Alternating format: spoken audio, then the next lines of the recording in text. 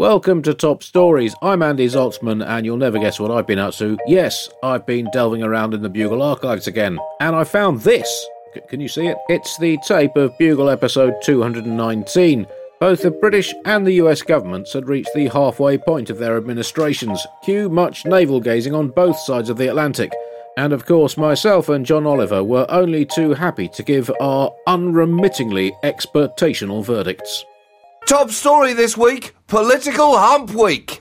And this week, the British government reached its halfway point, Andy, as did the Obama administration, who, after the inauguration in just over a week now, is staring at a countdown clock of 4 years before it is constitutionally fired. And unless they can make Obama a pretty convincing disguise, he is never going to be president again. So it's time for both countries' administrations to look back at what they've done and forward at what they hope to do. There's been a lot of talk in the UK over an audit that the British government has released on itself. And right away, that put up a little red flag for me, Andy, because you're not really supposed to do your own audit. And if you do it, it really has to be taken with a pinch of salt. And when I say pinch, I mean mountain of salt. It's like doing your own tax return, pronouncing it perfect, having someone call bullshit, and in response you saying that you'll take care of it, and doing your own audit as well before pronouncing that audit perfect too. I would like this idea, Andy, only if it came before an independent evaluation as well. If this essentially was the British public acting like the boss at an end-of-year performance evaluation, saying, before we tell you what we think, how do you think the first half of your time in power has gone? So, how have they evaluated themselves, Andy? Let me guess. Have they said that they've done very well in the circumstances? And has the opposition said that they've done very badly? And has everyone else taken issue with it as well? And have they then said, but weren't the Olympics great?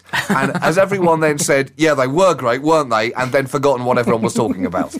That's basically what has happened.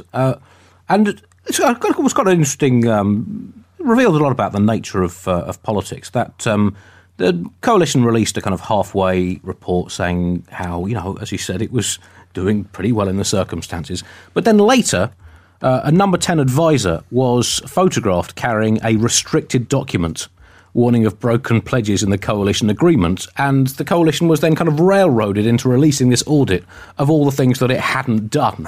So it kind of just sort of showed how modern politics now is not about telling the truth. It is about appearing to tell the truth when you absolutely have no choice but to try to appear to be telling the truth. At the halfway stage, the coalition government is, as most governments around the world are, quite unpopular, because governments, when you're in government, what you basically have to do is try not to things up so badly that you don't get re-elected, and the best way to do that is to things up quite badly and then tell everyone that it could have been much worsely up if the other had been in charge. And the difference with a coalition is you can say, well, it is worse because some of the other have been in charge alongside us. So if you let us have a go without those albatrosses shitting all over our necks next time, we will make you so happy you'll be sleep-talking sonnets about how great Britain is. One of Cameron's more annoying traits is puking out lines from television advertisements. He did it in Parliament a while ago, which I think we talked about on the Bugle, when he quoted a car insurance advert by saying, calm down, dear, to Labour MP Angela Eagle, slightly giving the impression that he thinks Mrs Pankhurst was the worst thing to happen to Britain since the plague.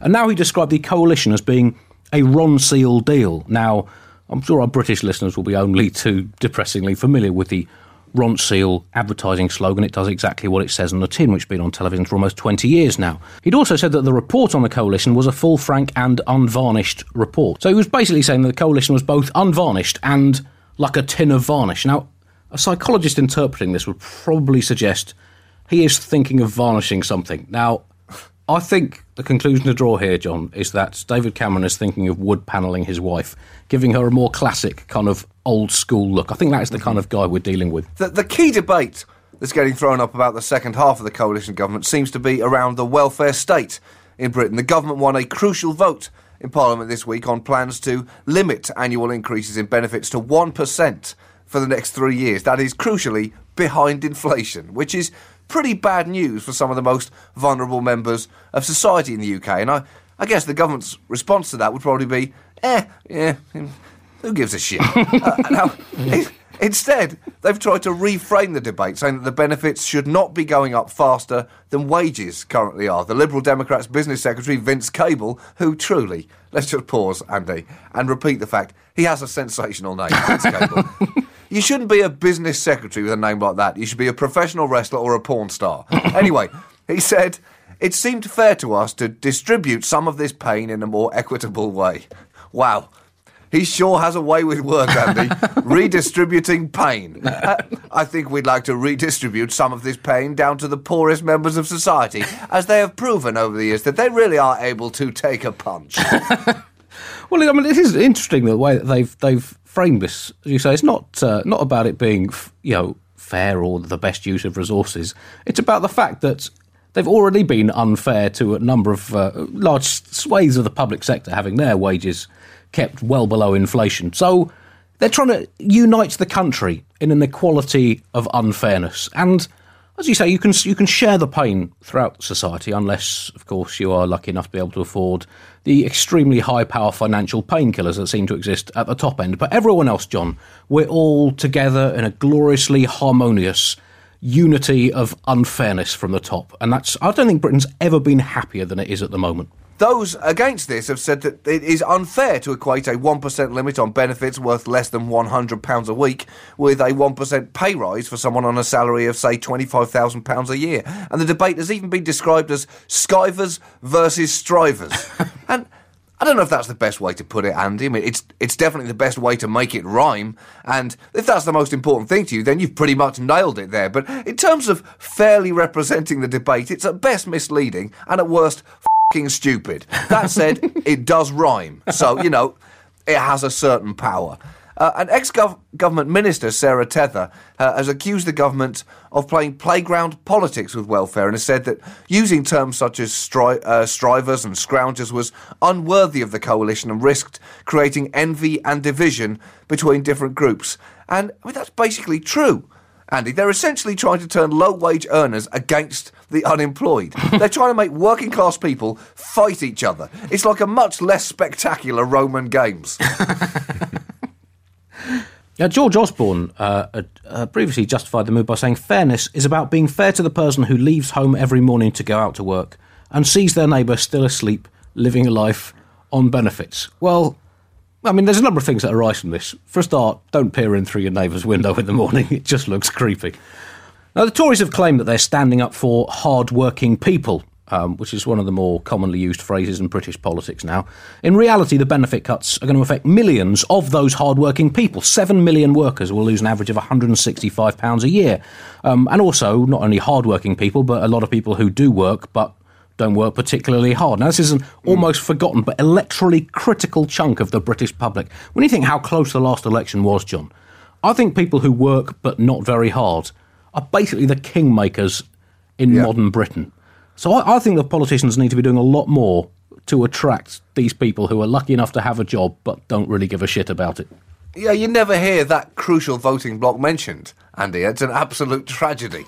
Chancellor George Osborne has also been criticised for some of the language that he has used over welfare, particularly when he sought to draw a distinction between those going to work early in the morning and others whose curtains were closed.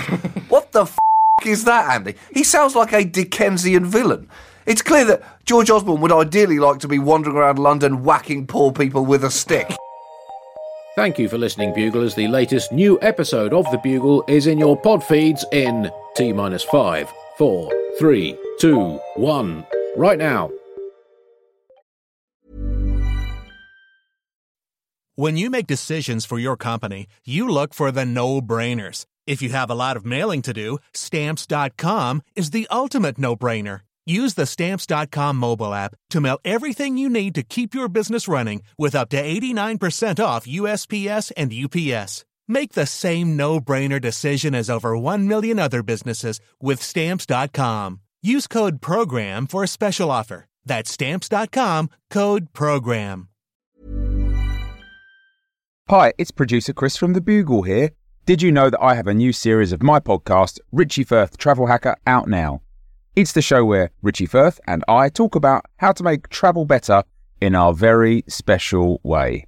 In this series, we discuss Lime bikes, Teslas, the London Overground, and a whole bunch of other random stuff that possibly involves wheels or tracks or engines of some variety. God, what a hot sell this is. I mean, you must be so excited. Listen now.